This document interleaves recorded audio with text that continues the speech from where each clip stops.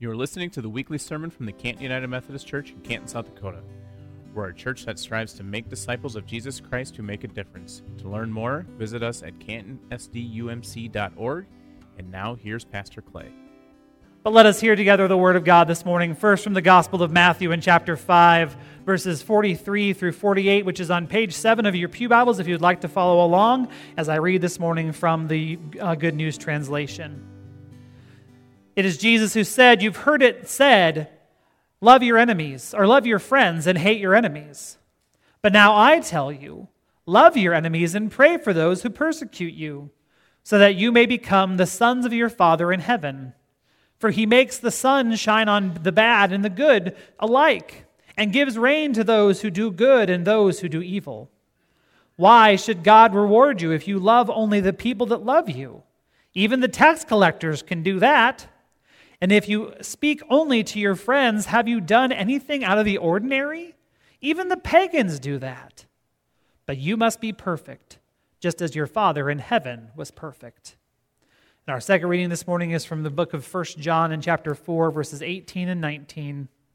John writes to the church, "There is no fear in love.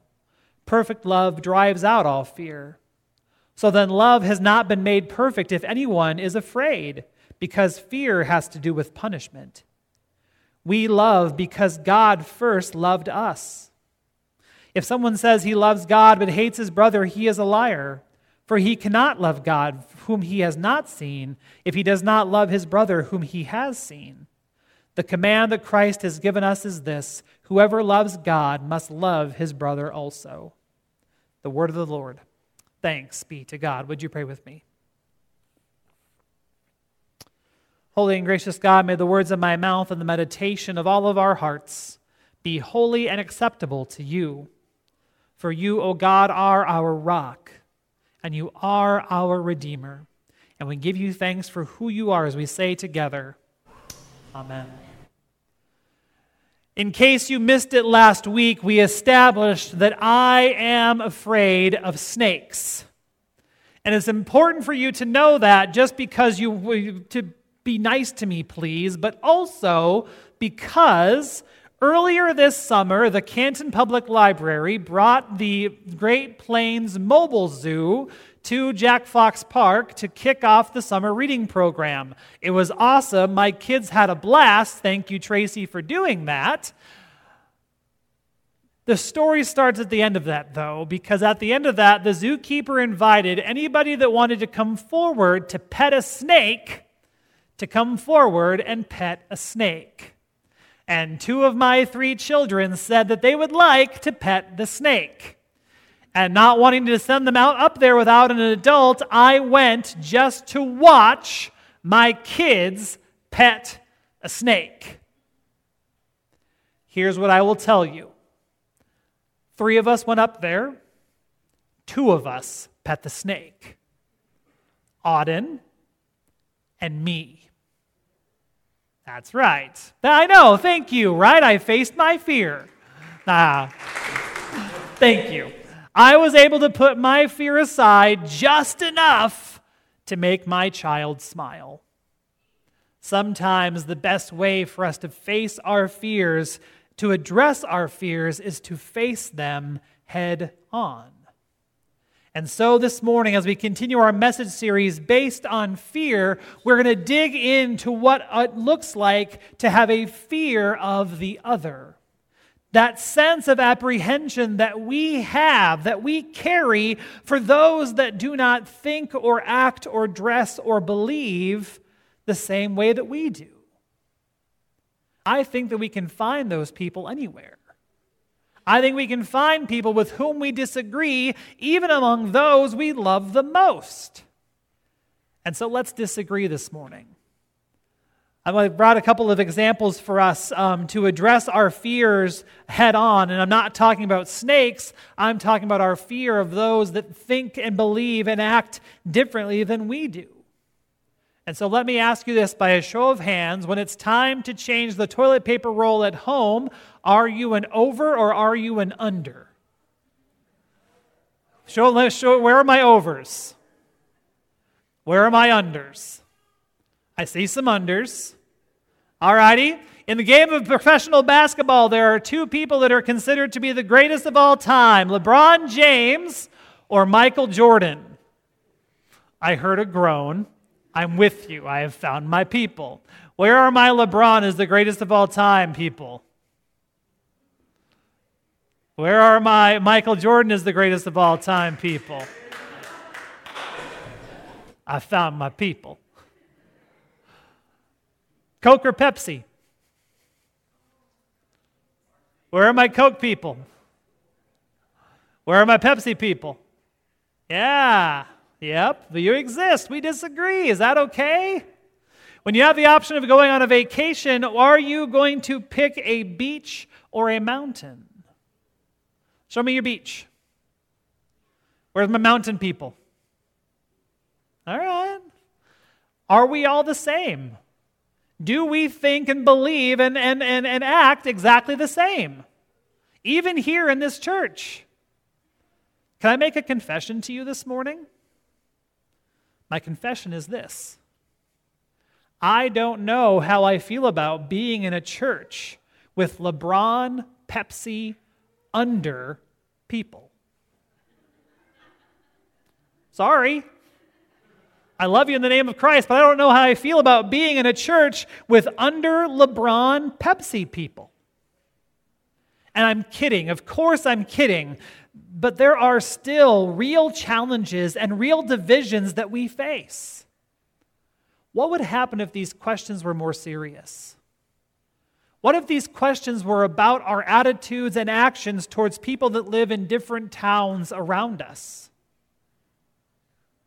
What if I asked us to raise our hand for who we voted for in the last election? I'm not going to do it. Don't do that. But what if I were to ask that question? What if I were to ask any number of different social, theological, or political questions? The sad truth that we must all face is that we are susceptible to the fear of the other. And not only are we susceptible to the fear of the other, we may even have the fear of the other. And I'm no different. There are groups and individuals that I am uncomfortable with and even fear because the way we view the world is just so different from one another. The technical word for the fear that we're talking about today is a Greek word, the Greek word being xenophobia. And the word xenophobia is a literal translation of itself. It is the fear of the other. And xenophobia manifests itself when we allow our preconceived notions about an individual or a group or an organization to get in the way of actually getting to know something or somebody. When we don't take the next step and just say, oh, we have it figured out. Without doing the hard work of getting to actually know what people in groups actually do or stand for and believe. Xenophobia creates a false dichotomy. It creates that false sense of us versus them, which can lead us to demonize other people and hold on to a fear that their views are a threat to us. And even worse than that, when we hold on to our fear for so long, we can start disassociating with the humanity of that other person, to the point that they only become the issue. And we stop seeing them as an individual. We stop seeing them as a person worthy of dignity. We stop seeing them as someone that reflects the image of God. We stop seeing them as someone with an inherent and sacred worth. And it can feel like this is a modern problem that has been intensified through the years. That this is a modern problem that's been intensified by that one president that ruined everything. Or that one news outlet that did that one report. Or that one celebrity that took that social stand. When the truth is that this is a problem as old as time itself. This is a problem that goes all the way back to Genesis chapter 4 with Cain and Abel. Cain was afraid of the way that Abel viewed the world and took care of him. It's even later in Israel's history when the people of God were coming close to the land that God had promised them. They were coming close to Canaan. And so Moses sent spies into the land, and the spies were afraid of the other inhabitants. And so they allowed their fear to tell the people of God lies. They came back and reported that the land wasn't even that good. The land that God had promised them, a land that was called a land flowing with milk and honey, wasn't even good land. It wouldn't have enough to produce a harvest for all of us. Oh, and by the way, there were also giants in the land, so said the spies. But spoiler alert, there were no giants. The spies were just afraid. There were no giants. The spies were just afraid. And because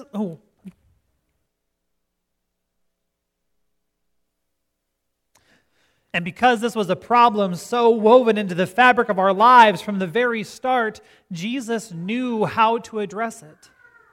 Jesus knew that he had to address it dramatically and definitively. And so it is Jesus who said, you've heard it said that you must love your friends and hate your enemies.